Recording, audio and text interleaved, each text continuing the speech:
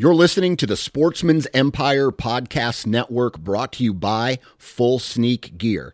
Check out their entire lineup at fullsneakgear.com. Also be sure to check out our entire stable of podcasts at sportsmansempire.com. New from Moultrie Mobile, the Feed Hub offers first-of-its-kind cellular connection and control for nearly any spin cast feeder on the market. When used with the Moultrie Mobile app, you can monitor feed and battery levels, run feeders on demand, receive alerts when feeders are clogged, and remotely adjust feeding times. The Feed Hub is ideal for anyone who maintains feeders. Remove the guesswork and save time by planning feeder maintenance before you drive to your hunting property. For more information, visit MoultrieMobile.com. You're listening to the Sportsman's Nation Podcast Network, brought to you by Savage Arms, specifically the new shotgun from Savage called the Renegade. Now, the Renegade is a badass shotgun, and it has a dual regulating inline valve gas system. The patented self-regulating gas system allows high power and low power loads to cycle with the same consistency. This means 3-inch magnums down to lower recoil 2 3/4 cartridges. If you want to find out more information about the Savage Renegade, visit savagearms.com. Hello and welcome to another episode of the Ohio Huntsman Podcast, and today we talk about wild edibles. So, springtime, things are starting to green up, and the big one this time of year is morels. The other one that we talk a lot about in this one is ramps. So, we're not experts in this. We're kind of just getting into these kinds of wild edibles ourselves. You know, past couple years, been finding some morels and things like that, and Jeff's been getting into the ramps this year. So we talk about, what we know about them, where we find them, what to look for, that sort of thing, how you can use them. But before we get into that, I want to talk about our sponsor, Monster Whitetail Grub. And I know it's spring, deer season seems far away, but we're getting into the very start of antler growth, and I know guys like watching antlers grow, and Monster Whitetail Grub is a good way to do that. And if it's sort of as a side note here, one of the things I hope that comes out of this pandemic is a return to shopping and buying local, supporting your local small businesses, because those people are struggling right now. And so if you have the means right now to support your local small businesses, your Ohio businesses, I would encourage you to do that. Those people are your neighbors, they're in your community. They're supporting your community with probably some sort of community outreach, some sort of school fundraisers, things like that. Not to mention the taxes that they're paying on the earnings that they're making. So if you can support a local small business like Monster Whitetail Grub, you've heard me talk in the past, Monster Whitetail Grub is an Ohio-based business where they try to source everything from Ohio, the ingredients, the packaging, everything. Do that. I encourage you to do that. And like I said, hopefully coming out of this pandemic, we think about our buying choices, and even if you're paying a little more, go down and support your local small business instead of some of the big box retailers. There's nothing wrong with the big box retailers. They're doing a lot of good things during this pandemic as well, but I know your local small businesses are struggling. So with that, I will get off my soapbox. If you're interested in trying out Monster Whitetail Grub or using it to get deer in front of your camera, check them out. You can go to our website, ohiohuntsman.com/sponsors, and there's a link right there that will take you to their information and how to get in touch with them and how to try their stuff. And with that, let's get into our conversation with Jacob, Jeff, and I on wild edibles. Welcome to the Ohio Huntsman Podcast, where three brothers, Jason, Jacob, and Jeff, discuss all things hunting in Ohio. Our goal is to be your source for accurate and reliable hunting news and conservation issues in the great state of Ohio, as well as some fun and interesting conversations along the way. This is the Ohio Huntsman Podcast. Are you listening?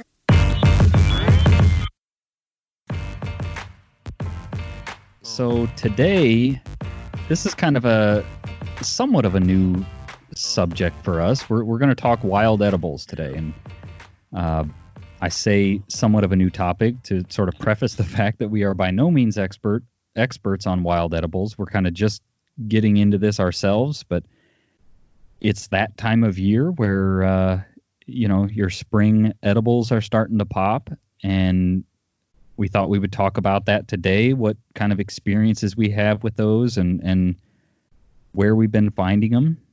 Jeff is by far the most versed in these kind of things. So I think primarily we're going to talk about morels and ramps.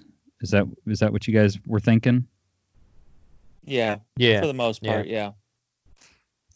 So wild edibles is one of those things that, and I don't know about you guys, but I love the thought of it. I love the thought of being able to go out in the woods and pick something and eat it. I'm very nervous to do it because I'm like, I think that's a ramp, or I think that's an edible berry, or, something like that. So, I'm very slow to get into it and try something new. If you know somebody that is very much into wild edibles, that's a great resource. And I wish I would have leaned on this more when he lived in the area, but our old pastor's husband was a chef, and he was into wild edibles. Apparently you can make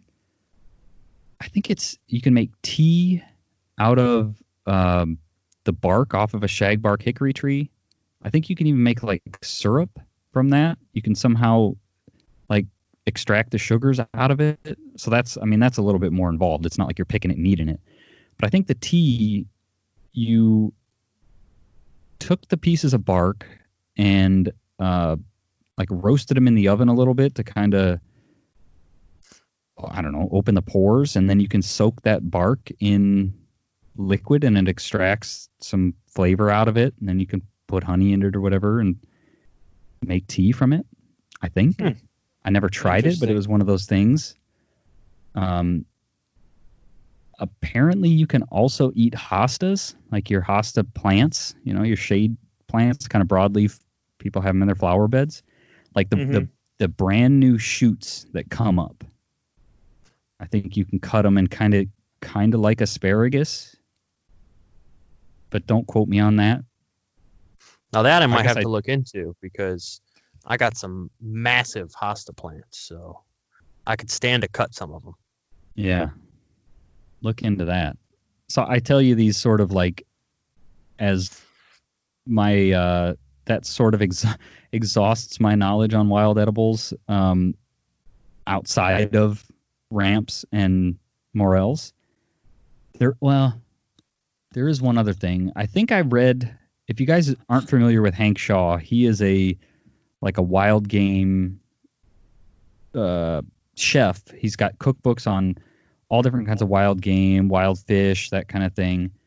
And he's big into foraging and wild edibles. And I think I heard him say that any berry that has, if you look at the flower end of a blueberry, when you eat them, the flowers are gone, but it's got that 5-petal star kind of thing. And again, double check me on this before you go out just eating any berry. But I think he said any berry that has that 5-petal star look on it is an edible berry. So whether you know what it is or not, if it's got that on it, I'm assuming this applied to the United States, is a edible berry. Now, please please double check me on that. Don't just go eating any berry, but I'm pretty sure I'm remembering that right. So do you guys have any, before we get into morels and ramps, do you have any other like tidbits of wild edible knowledge that you want to share? I guess the only thing that I would share is kind of echoing what you said, Jason. Just make sure you do your research, because there's a lot of things that grow in the wild that are not edible and are actually extremely poisonous.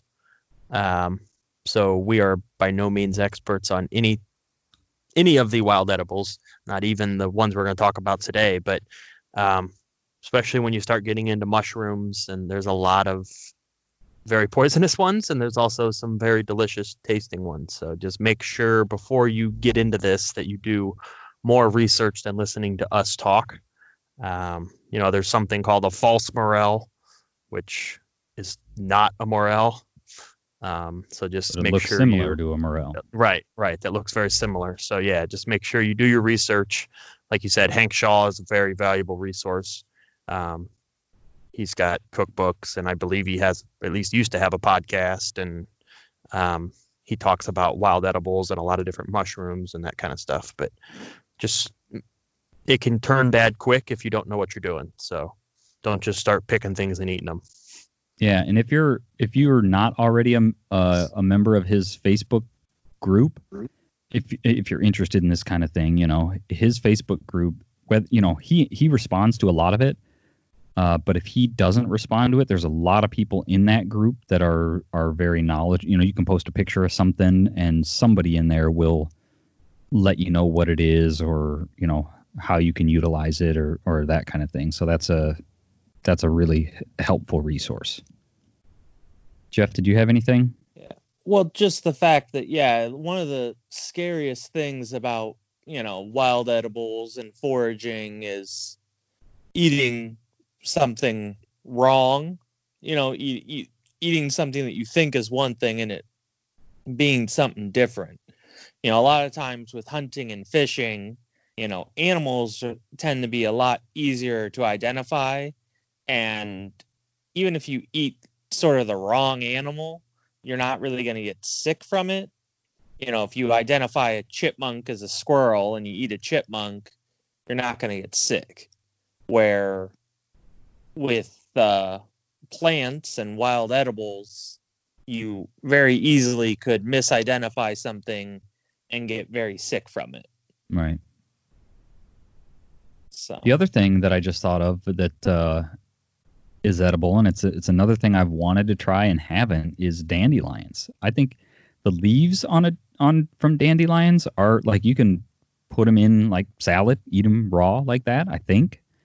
And you can also make dandelion wine, which I think comes from the flower. Do you guys know? Does that come from the flower? Like you have to pick the flowers off and soak them and like extract the sugars to then ferment it into wine?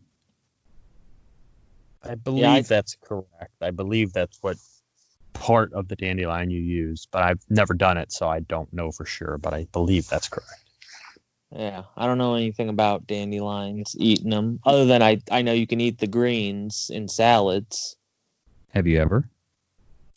Not in a salad. I think I've picked the greens before and just ate them just because I could. I wanted to see what it tasted like. Yeah. And I didn't really care for it. It tastes pretty leafy, like tree leafy to me. It has a very green taste to it. And it's like, I think I'll pass. All right. Yeah. I just blanked out what I was going to say. Oh, I introduced and I don't know if you can eat them, but they do have some sort of value. The skunk cabbage. I introduced my family to skunk cabbage the other day. We were at a piece of public land near here, and this time of year the skunk cabbage is starting to sprout up, and I broke a piece off and I said, "Here, sniff that." And they were both, oh, gross.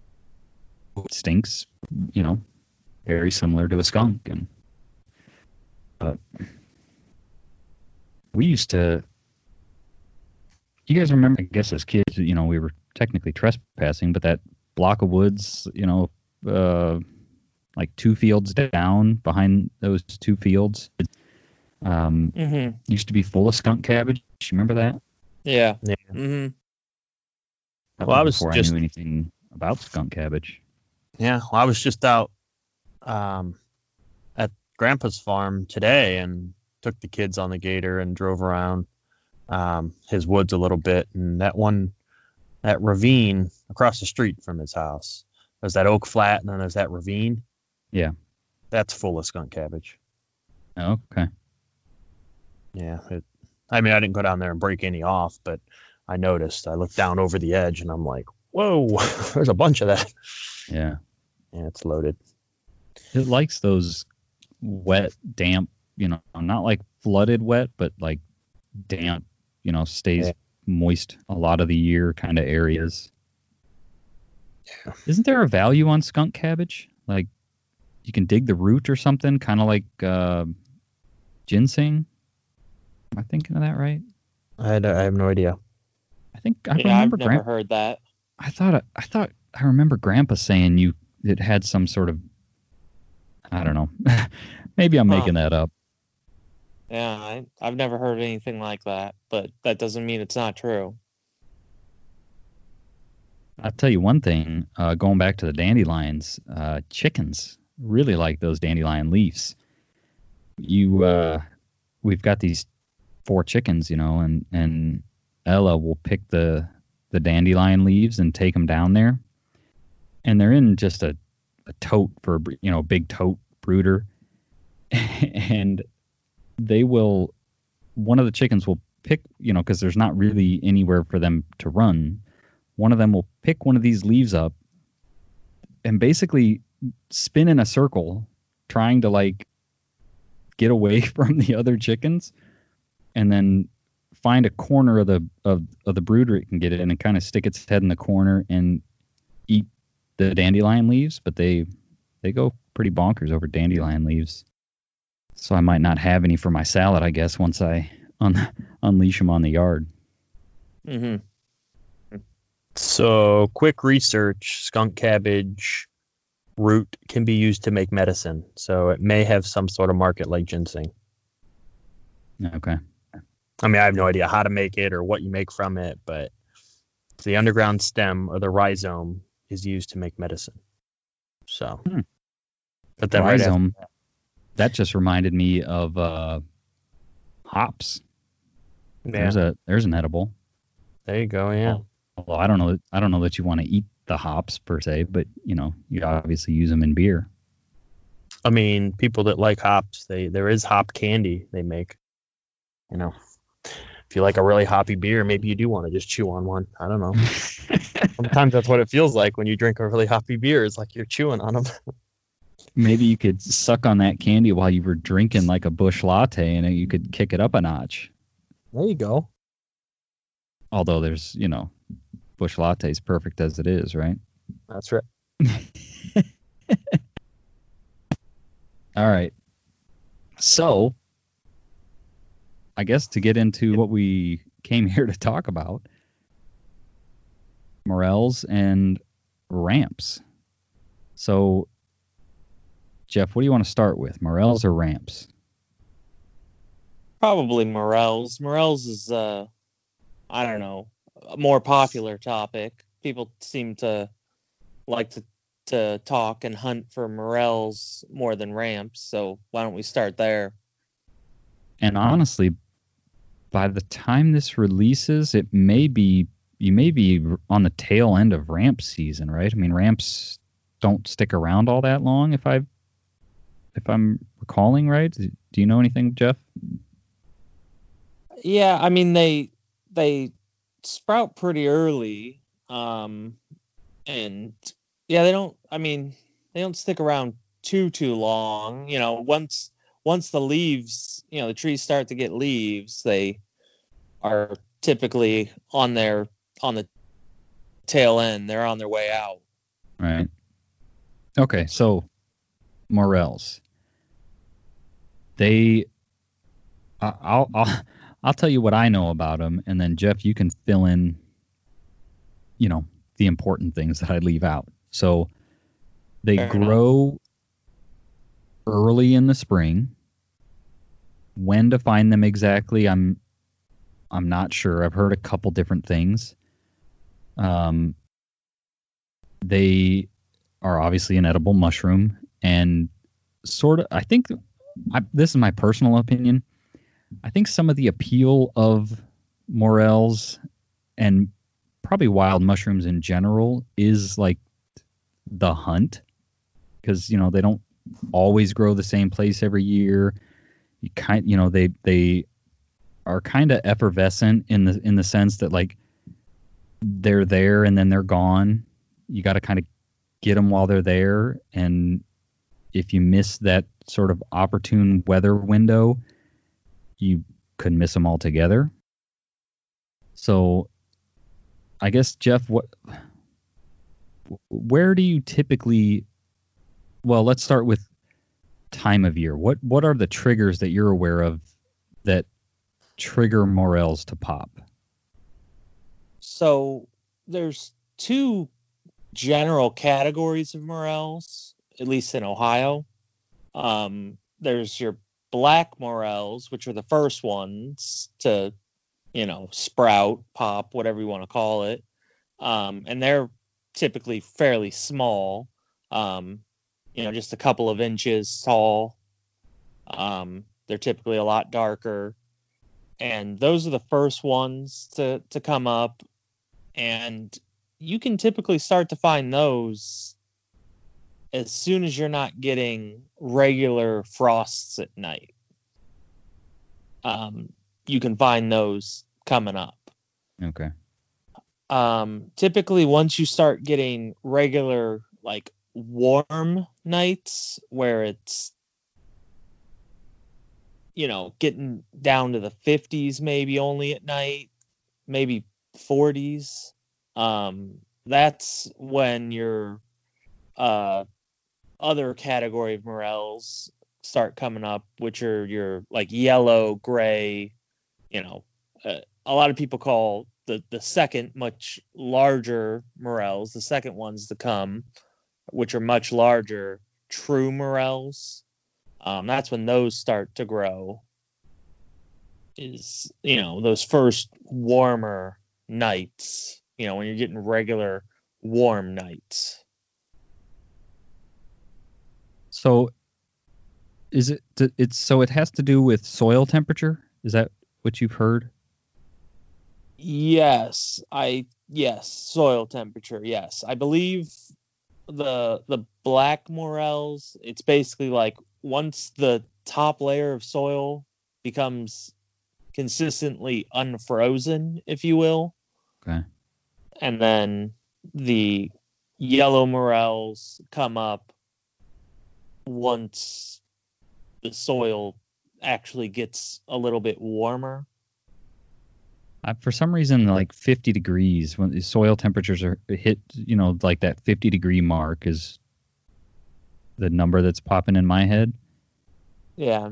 And I don't know exactly that. I just know a lot of people focus on the temperatures at night, basically. Okay. What the temperature is at night. Okay. So rainfall, moisture, anything there that you're aware of on like when they pop? Not necessarily, moisture or rainfall. Obviously they do prefer pretty moist areas. They are a fungus, and typically fungus prefer moist areas. But as to like rainfall or that, I'm not really aware of like, oh, you need to have your first inch of rain in the spring or, anything like that. Okay. Are you aware of I guess to kind of continue on this, like when they pop, are you aware of any of these like indicators or maybe they're old wives' tale or something about when you see dandelions or when the trees are budding a certain size, then you should start to see morels or anything like that? I mean, I've heard a lot of them. I haven't ever really, heard one hard and fast rule, but just about everyone kind of has their own indicator, it seems like, oh, that's, when I need to be out there. And I've heard the first full moon in spring, when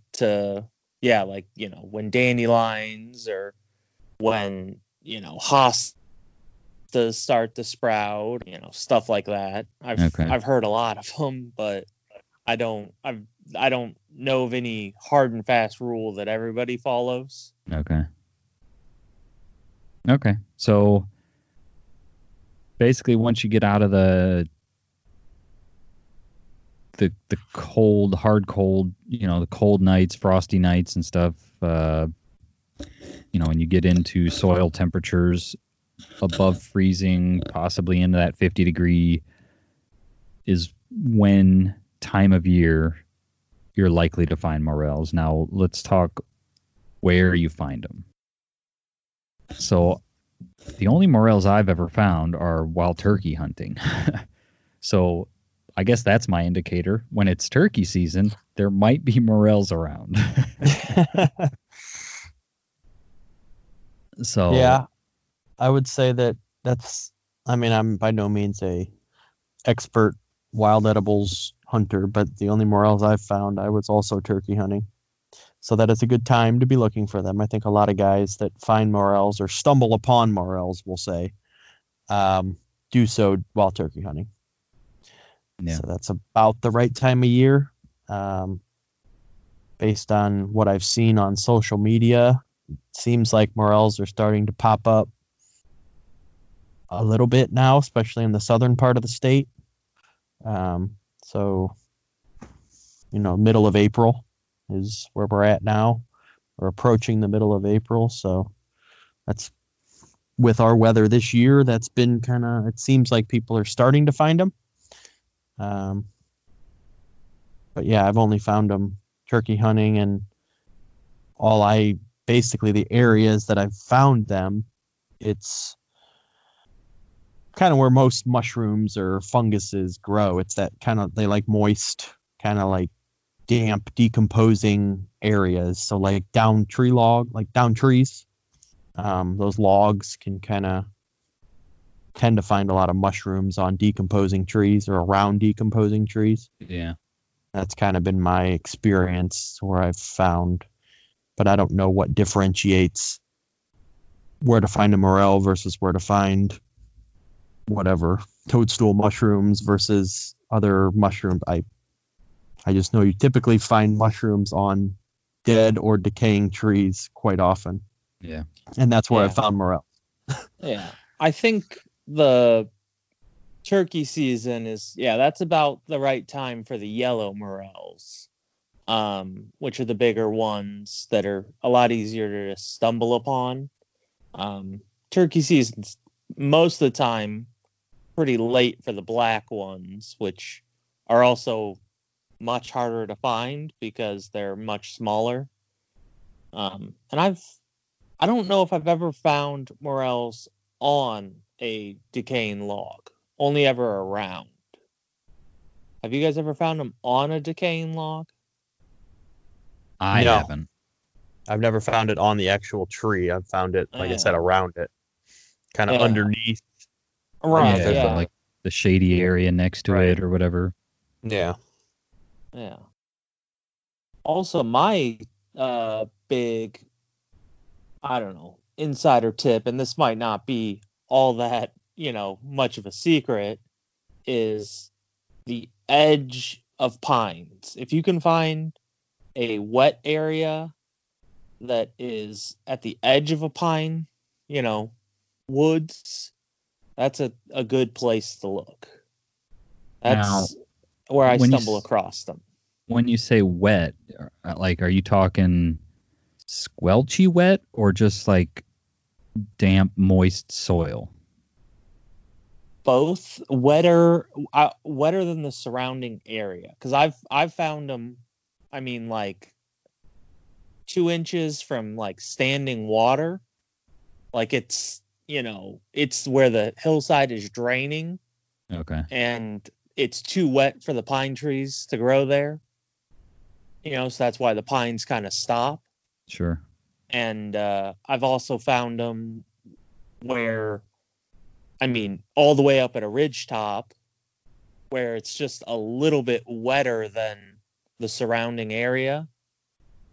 And, but there's decaying logs by, so it kind of holds a little moisture because of that too. But yeah, pine trees seem to be, and I don't know if it's because I'm turkey hunting, in the spring when I stumble across them, and I tend to like to turkey hunt near pines because turkeys like to roost in pines, or if it's, that pine tree litter, needle litter, creates for good habitat, good moist soil. This is a little bit of a detour, but speaking of turkey hunting pines, turkeys roosting in pines, I'm gonna have to see if I can get permission to hunt the farm field behind my house, because I sent you guys pictures this morning of, there was a handful of turkeys out there. When I first saw them, there was 3 jakes. I was watching 3 jakes, and they were just kind of milling around. I was trying to figure out what they were doing, and then I caught a glimpse of something, because I've got that barn back there, and I just past the edge of that barn, I saw a dark shape, and I looked over there, and there was Papa Strut. He was over there just doing his thing out in that field, strutting around. And there was a couple turkeys there. I watched him for a while. I don't know if it's too early or if I'm just a bad caller, but I tried calling to him, and I couldn't get him to gobble or anything. They would pick their heads up, but they wouldn't respond to it. Right. I was going to ask you how many strutters you had out there. I saw the one picture I saw, there was one that was clearly fanned out and strutting. I just didn't know if there was more than one out there, or if it was there might have been. I don't know, though. It was, because I would only ever see one strutting at a time, but I felt like there was like 2 of them right there that were both going in and out of strut. But I say that because there's a chunk of pines right there that I'm sure they were roosted in those pines and then flew down into that field in the sunshine there this morning and were doing their thing. Right. But that would be cool. Basically go out, my back door and set a decoy up in that field. And that'd be nice. Well, they were hanging out in your yard a couple weeks ago. Yeah. I don't know how they ended up in my yard, because I've got fence. Although I don't think it was early enough in the morning. It was probably 10 o'clock or something that day, right? It wasn't like they had just flown down and happened to land in my yard. But yeah. Ella looked up and, saw him, and was like, holy crap, there's a bunch of turkeys right there. And then the neighbor dogs saw him and started barking at him, and they kind of, they didn't run, but they kind of scooted their way back into the thicker stuff. And from there, I don't know. I don't know. I didn't stand there. It was a work day, so I was technically supposed to be working. And, like I said, I've got fence all the way around my property, like an old cattle fence or whatever. So they had to have gone over the fence at some point. Right. But yeah, I don't know. Yeah, laid eye. Well, I didn't lay eyes, I guess, but I got trail camera pictures finally out at my property of a couple turkey. So that's encouraging because I had never gotten a picture of a turkey, seen a turkey, heard a turkey, other than my neighbor has domestic turkeys. So that's the only turkey you hear. Every time you walk by, they go firing off. But my thought process was he's got 2 gobblers in a fence that they're domestic. I don't know what he's raising, what his plan is for him. I have no idea. But I figure if he's got a couple toms, and I mean, you walk by and they'll go full strut and start gobbling their heads off. So I figured I'm going to set a camera up over there and see if that brings any other turkey in when it gets to be time. And I did get 1 hen on that camera. And then I got a hen on a different camera that's on the other side of that same field. So what? I'm assuming it's a different hen. I have no idea. It could be the same hen, I guess, working its way around. I have no idea. It's not that far apart, but that gives me a little bit of hope that I can maybe drum something up. So I'll give it a try at some point during season and see what happens. Yeah. Is this the same neighbor that's getting chickens? No, my neighbor that kind of watches the property has chickens. He just got chickens. He helps kind of take care of the property, and in exchange for that, I let him and his son, more so his son, hunt the property. Because my neighbors, they just don't eat a whole lot of venison, so he's more of a big buck hunter. And if you listen to previous episodes, I don't really have a whole lot of big bucks on my property currently, so that's something I'm working on. But his son's he's 8 or 9, so he's just getting into hunting.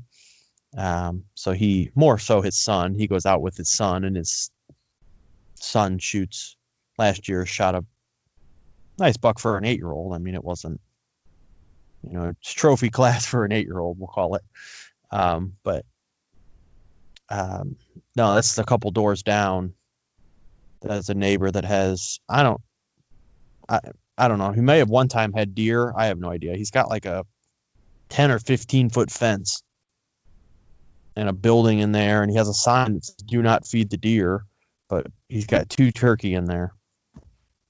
So I don't know what he does. Yeah, but it's 2 gobblers, and they are not shy.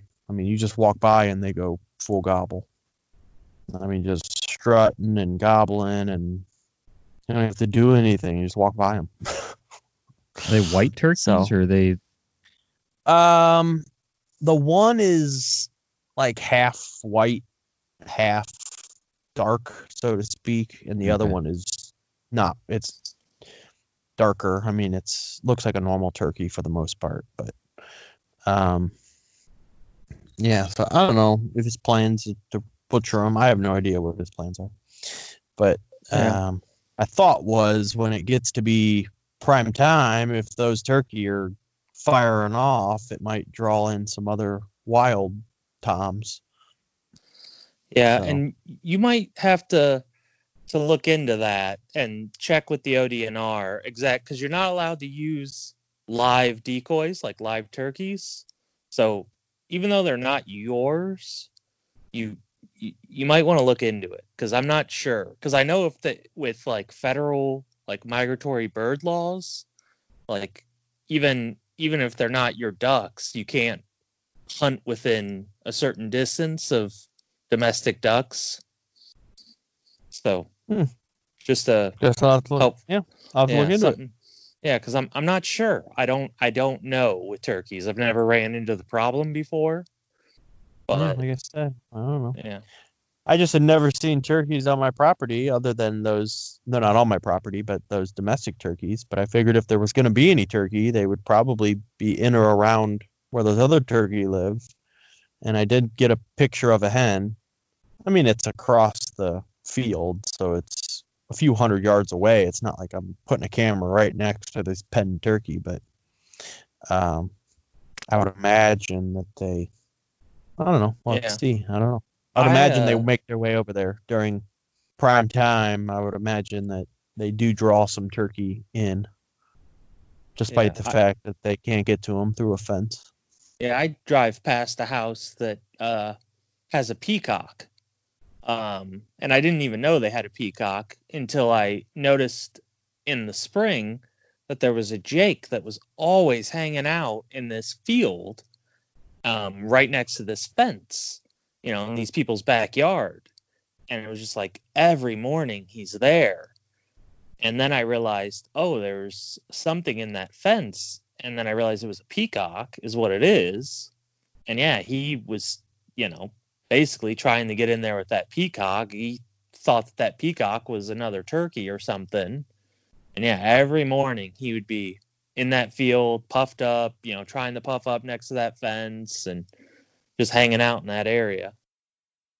So it's a fence with a top on it, or what keeps him from getting in there? Yeah, it's a fence with a top on it. Like their whole backyard is fenced like right on this property line, and then there's a hayfield next to it. And I'm pretty sure like they use the property line fence, like chain link fence, as one side of its pen, and then they have a top on it and another side, so it's a completely penned in peacock. Okay. And I think they have a bunch of other birds too, because it looks like there's a bunch of separate pens. And I don't know what these people do, if they just have them as pets or what, but I mean, I never paid any attention to it until I saw that jake. Yeah. Huh. Need to pause here briefly and talk about our sponsor, Mastin's Deer Scents. So Mastin's is what I consider a premium scent company. They collect their scent on stainless steel, so you're not getting any off scents or off flavors, like I like to joke. Like some of the other companies that collect on concrete. We all know concrete's porous. And the other nice thing is you're getting that premium product at a budget-friendly price. So they've got your liquid scent, your standard liquid scents. They've got scented gel crystals. They've got scented candles, like deer-scented candles. And lots of cool and different ways to combine that. One thing they have is what they call their double scent stacker. So it's basically a tube. You can put one of their deer-scented candles down in it. You put liquid scent on top, and you can kind of layer scents. So they're doing a lot of interesting things, and we really like them. It's good company, good people, and they support the show, so you guys supporting them helps support the show. So if you're interested in trying any of that stuff, go to mastinsdeerscents.com, or you can just go to ohiohuntsman.com/sponsors, and that's where all of our sponsor information is. And there's a link there, takes you right to their website. So with that, let's get back into the conversation. Okay, so back to morels, right? Yeah. So we talked about when. We probably should talk a little more about where, right? We talked about down trees. Jeff, you talked about like on the edge of pines. Any particular, pines, I guess. Any particular types of trees where you seem to find them more frequently? For me, and I don't know if this is, I don't know if it's that they're associated with these trees or if these trees and the mushrooms just happen to like the same soil. And I don't know if morels and these trees have like a symbiotic relationship, or if they just happen to like the same soil types. But before all the ash trees died off, you seem to find them around ash trees a lot. And then the other one is tulip poplars. I would find them a lot around tulip poplars. Okay. I've heard the ash tree thing. I've heard that said before, that you can find, that's a good place to find morels. And like you said, I don't know that that's a, if one needs the other or if they just grow in the same environments. But yeah, I've heard find ash trees and slow down and really start looking. So I guess that sort of leads me to the next thing that I'll say is if you find one, there's a good chance there's more around. So stop and really kind of scour the ground around there. If there is some vegetation, maybe, push some leaves and things aside because there's a good chance there's more. Is that what you guys have seen? If you find one, there's typically more right in that same vicinity. Yeah, if you find one, look around. Yeah. Typically you found the obvious ones, and there's probably, a bunch more that are more hidden than the one that you spotted originally. Yeah, I mean, I don't have a ton of experience. I've really only found morels once or twice in my life, but Jeff and I were turkey hunting and we came across some, and I mean, we found whatever one, and then we started looking around, and we ended up with at least a dozen morels just out of that one spot. So, yeah. I mean, there's definitely, if you find one, look around, because there's, I don't want to say always, but never say always, seldom say never, whatever that saying is, but yeah. It usually, very strongly, there's more than one. Yeah, I think I've only ever found one morel one time in my life. It's always been at least a patch of 2 or 3. I think I've only ever found, just one and looked around, couldn't find another one time.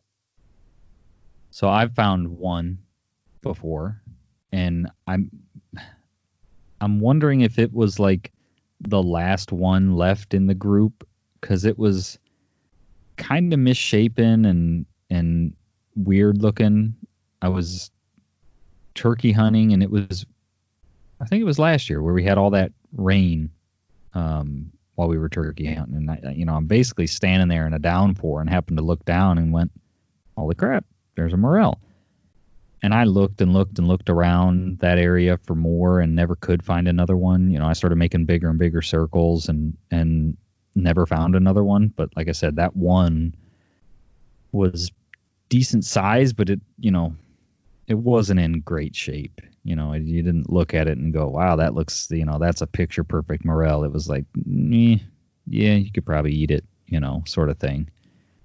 So I'm wondering if it was like the other ones had already faded away, or maybe somebody had already found them or something and left that one, or I don't know, but that was the one scenario where I only found one. So do you know, are like some wild edibles, if you over harvest them, they're gone, right? You can, if you're careful about it, you can come back to that same spot year after year. Are morels that same way? I typically find no, they're not. And this is also a good finding tip. If you find morels, look where the wind would typically go from that spot, and you can typically find morels there. And that's typically what I find, like the next year you can find morels downwind of the place that you found morels this year.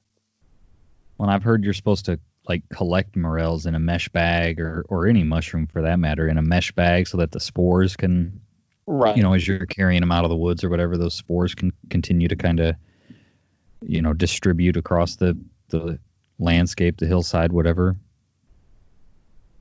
Basically planting next year's crop. Right. Yeah, you're aiding them in distributing their spores. So, if you happen to walk past any favorable area from the grow, you can get some spores there, and they can potentially grow there next year. Right. So do you guys carry a like when you're turkey hunting, do you carry a bag or something to put morels in if you happen to come across them, or do you just stuff them in a pocket or pack or something. I try to remember to carry like an onion bag or a potato sack bag. Typically, if I have a bag, I don't find them. Typically, if I don't have a bag, I do find them. But I try to carry one in the spring when I'm turkey hunting. But I think if I have it, it's sort of a jinx, you know. If you're planning to find them, you never find them. Right. So Yeah, have either of you found any this year? No, I haven't found any this year. Yeah, I haven't found any this year. I have went out and looked this spring and haven't found any yet. Yeah, me either. I haven't. I mean, because we've been quarantined, we've been taking walks up and down our road, and I don't know if you can find them next to a road, but we've got some, like, there's a little creek down from our house that, and so I've been kind of scoping that ground, and there's some pines down there, and I've been scoping the ground out. It might still be a little early for the big morels, but because it's still getting frosty at night and stuff like that. But I've been keeping my eyes open. It looks like, there's some spots where it looks like it's good morel habitat, morel's, ground, but I haven't found any. So anything else on morels before we transition to the edible that we have found some this year? I think the other thing to talk about with morels is be cautious about what you're harvesting, because there's such thing as a false morel, and you can get sick from them. Morels, the biggest thing to look at, and I mean, don't just take this as the only gospel, but morels are hollow on the inside. Like the cap is hollow on the inside. In false morels, they're not. So that's kind of the thing to look for. Okay. But definitely identify what you have before you consume it, especially consume a lot of it. Well, and the one thing I always hear, and this is good advice, is with any kind of wild edible, if you are at all unsure, don't eat it. If you know for a fact that it's a morel or it's an edible berry or something, then have at it. But if you're at all unsure, it's not worth it. So that's good. That's good advice. Good thing to remember, because you don't want to eat one that is not edible. Mm-hmm. So also, ramps. Go ahead. Well, with morels, I just want to talk about this real quick. What do you think about morels? Like the taste of them? Do you guys like them, or what are your feelings on them? My experience, like I said, I have not found a bunch, so I'm by no means, I would even call myself amateur at cooking them. I am completely rookie, but I was not overly impressed. I don't really know what all the craze is, but I probably screwed up cooking them, would be my guess. They didn't really taste like anything. They kind of just tasted like the butter I fried them up in. Like, they didn't really, I don't know. They didn't taste like a mushroom, like a typical mushroom. You think of like mushrooms on a pizza, like mushroom. They didn't have that mushroom taste, but they didn't really taste like anything. They were just kind of, I don't know. So I don't know. I wasn't overly impressed by them, but I'm sure that was 100% my own fault. I mean, if I see any this year turkey hunting, I definitely will harvest them still to try again. But I didn't get that, like, this is the best thing I've ever tasted sensation from them. Do you eat other mushrooms, like store-bought mushrooms, or like portobellos? I mean, or... my wife doesn't like mushrooms, so no, not really, because she doesn't cook with them. But I mean, yes, I have had mushrooms. but it's not like a regular part of my diet, we'll call it. But I'm not, so I don't like love mushrooms, but I do eat them. Like I'm not opposed to them. I'm not turned off by mushrooms. But like I said, my wife does 90% of the cooking and she does not like mushrooms. Right. So they're not usually, the only time I ever get a mushroom would be like at a party or a get together where someone, Super Bowl party, someone makes some sort of a mushroom dish or something. Right. So I like mushrooms, but I'm not like in love with mushrooms, we'll say. Yeah. Yeah, I've never eaten one. We found them at the cabin and then never got around to cooking them, and so I've honestly never eaten one. Oh. Yeah, because when Jacob and I found those ones and we ate them at the cabin, you'd already left. Yeah.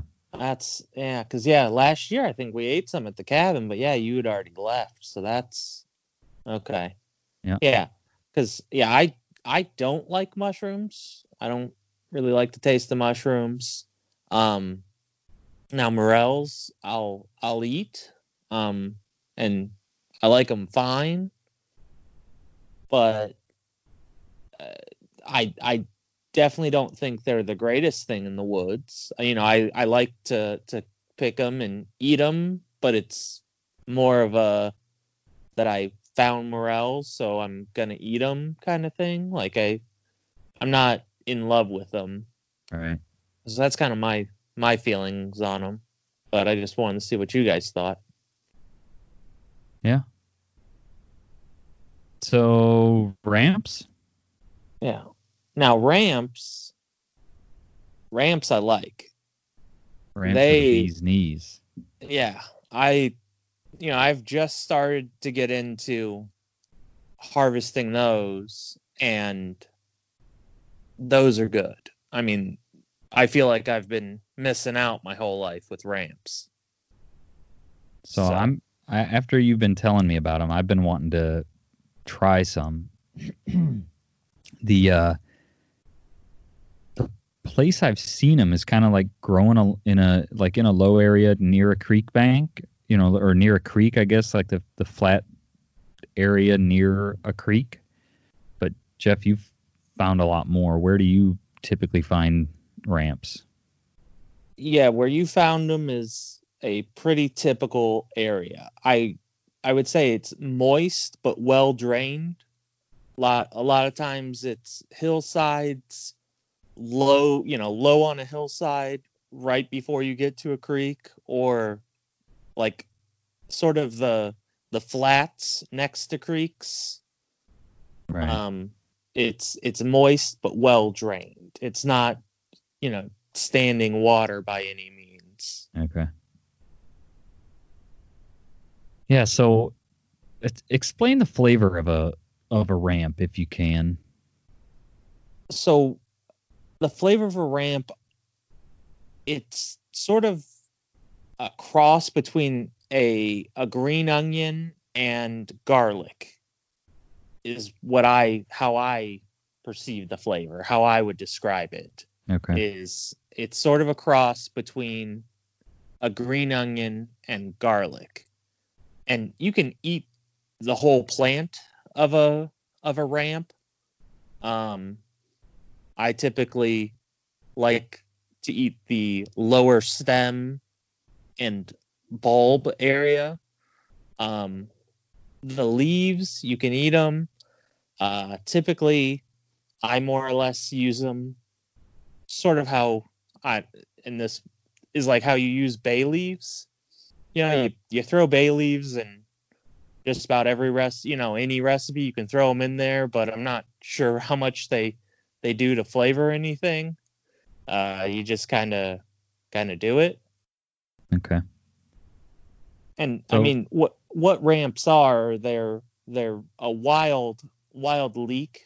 I mean, they're in the wild onion family, but they're more closely related to leeks than a true like onion.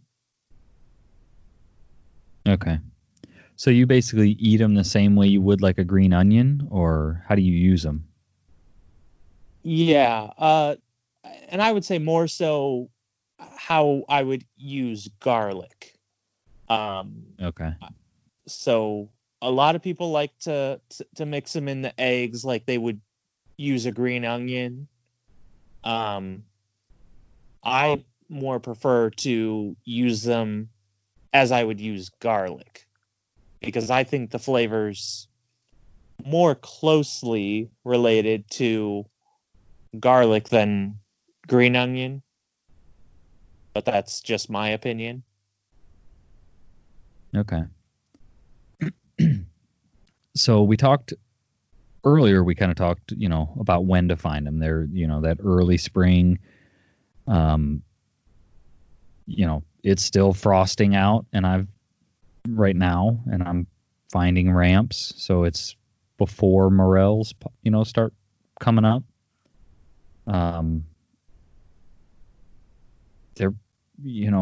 There's not a lot else that's green on the ground right now.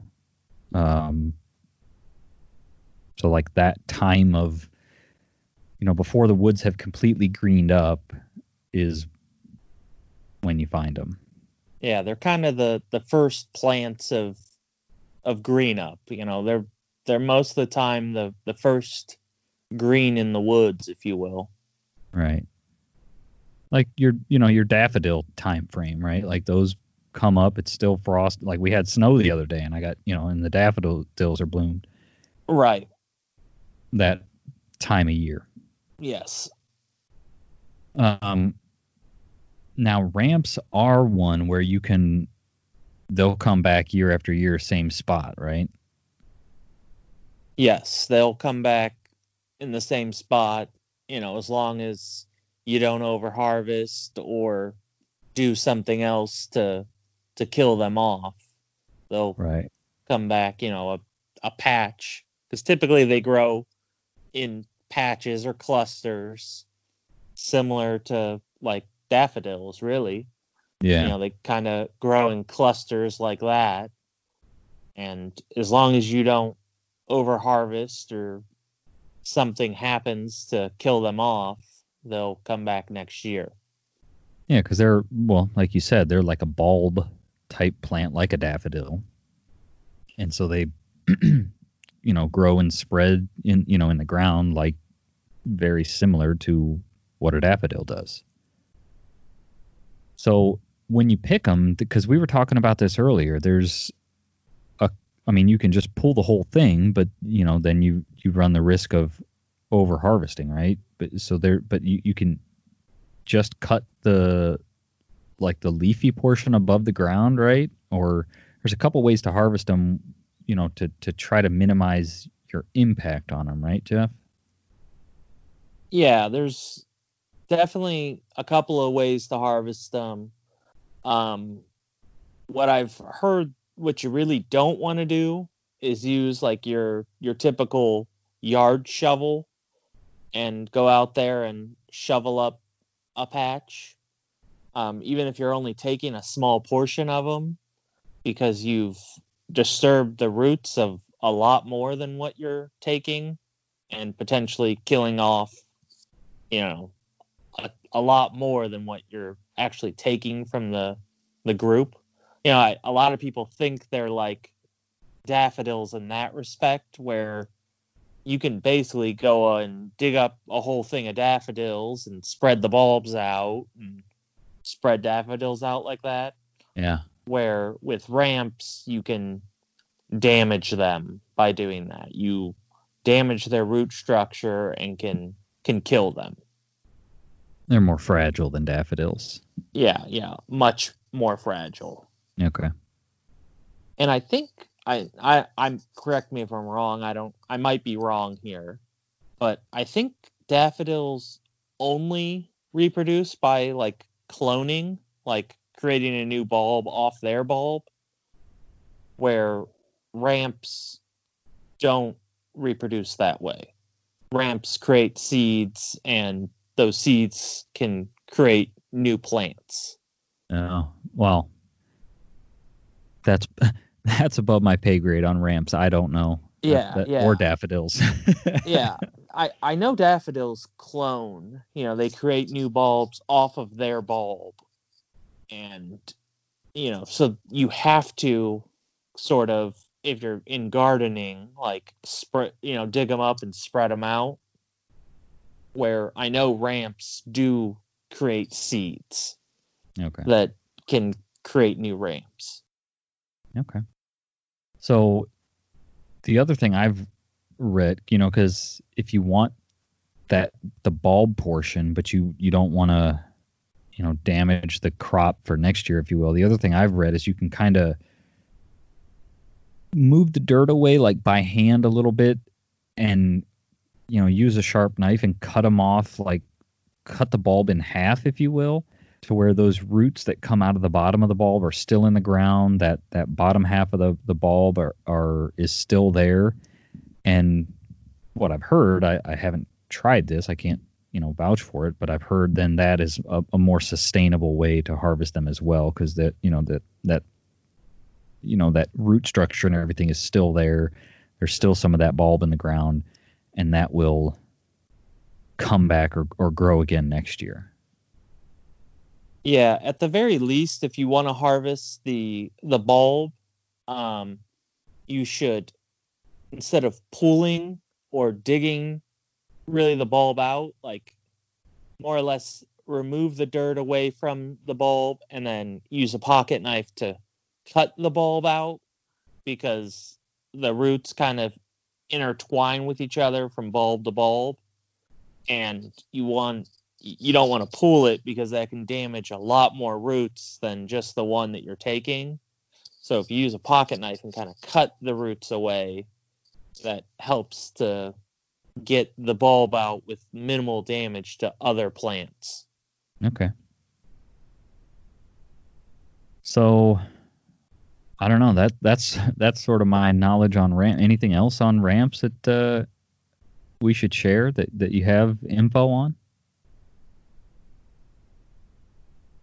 Just that they are very susceptible to over harvest. You should really only take a very small portion of a patch, of a larger patch.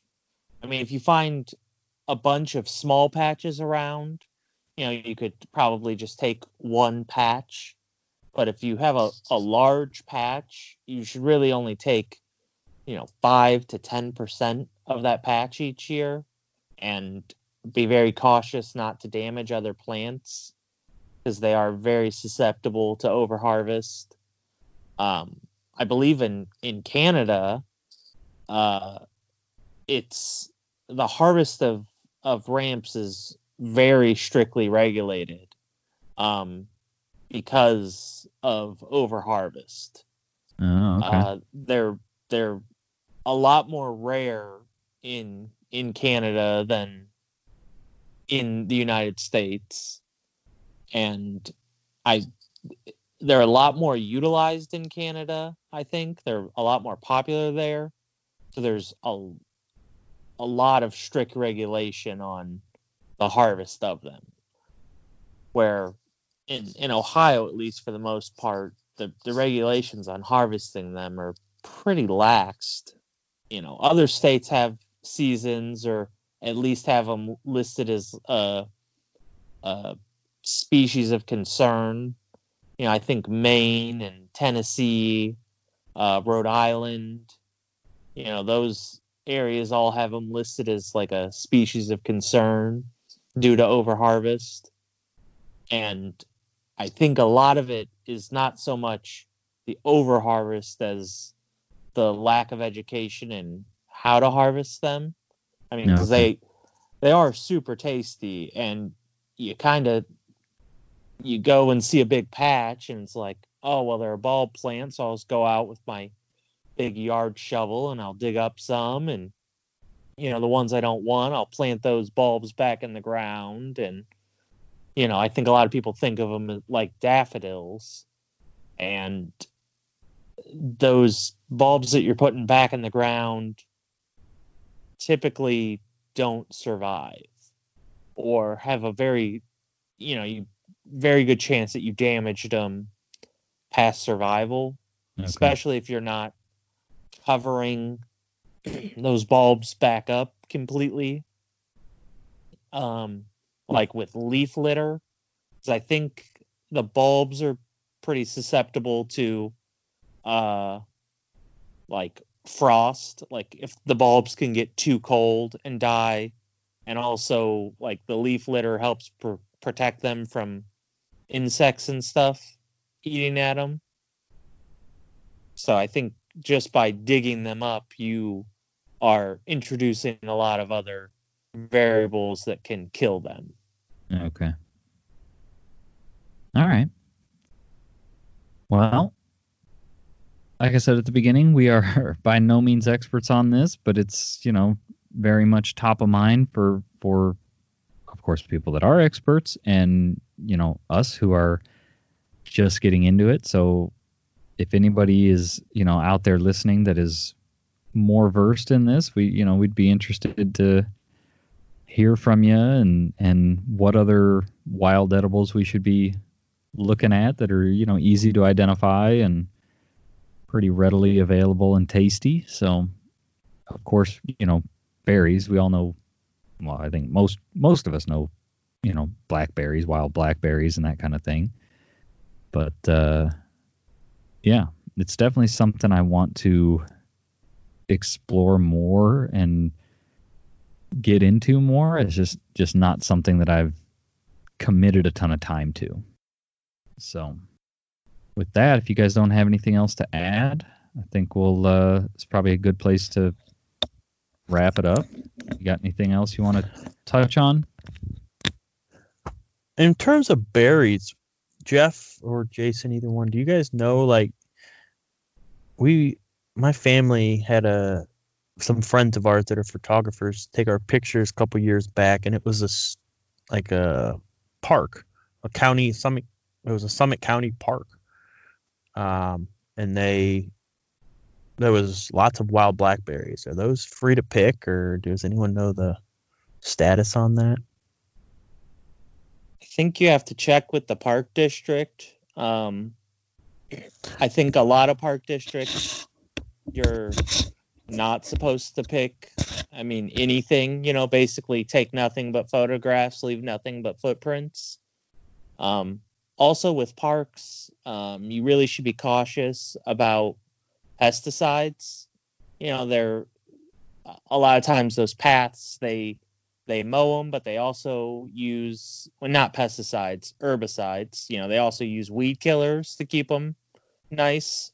And right. They may have just went by, hours before or the day before and put down weed killer that you really don't want to ingest. I know on like public lands, like national forest and stuff like that, national forest and state forest, you can harvest edibles from. And I'm sure there's park districts that don't have a problem with you harvesting edibles from them, but you should probably check with the park district first. All right. I was just curious. All right. Well, good luck on your wild edible hunts, your morel hunts, and things like that. And send us any pictures or tips you have and where you typically find morels. So with that, we'll shut it off and talk to you all next week. Okay, so that's going to do it for this week. Hopefully there was something in there that was interesting, and let us know. If you guys, like we said all along, we're by no means experts on this, so let us know. Maybe some of you out there that are a little more experienced in this, let us know. Give us some tips. What other wild edibles should we be looking for? Help us out. Help the rest of the audience out. Comment on the post that we make about this episode, or shoot us an email, ohiohuntsman@gmail.com. There's a contact us form on our website. Lots of ways to get in touch with us. Send us a message on, a direct message on Instagram or something, and we can find a way to share that information if it's something you're wanting to share with the entire audience, or we can just read your comments online, on the podcast. and let people know. So let us know, and we'll share the information with the rest of the audience. And with that, I hope everybody's staying safe, staying sane, and we'll talk to you next week. Thanks for listening.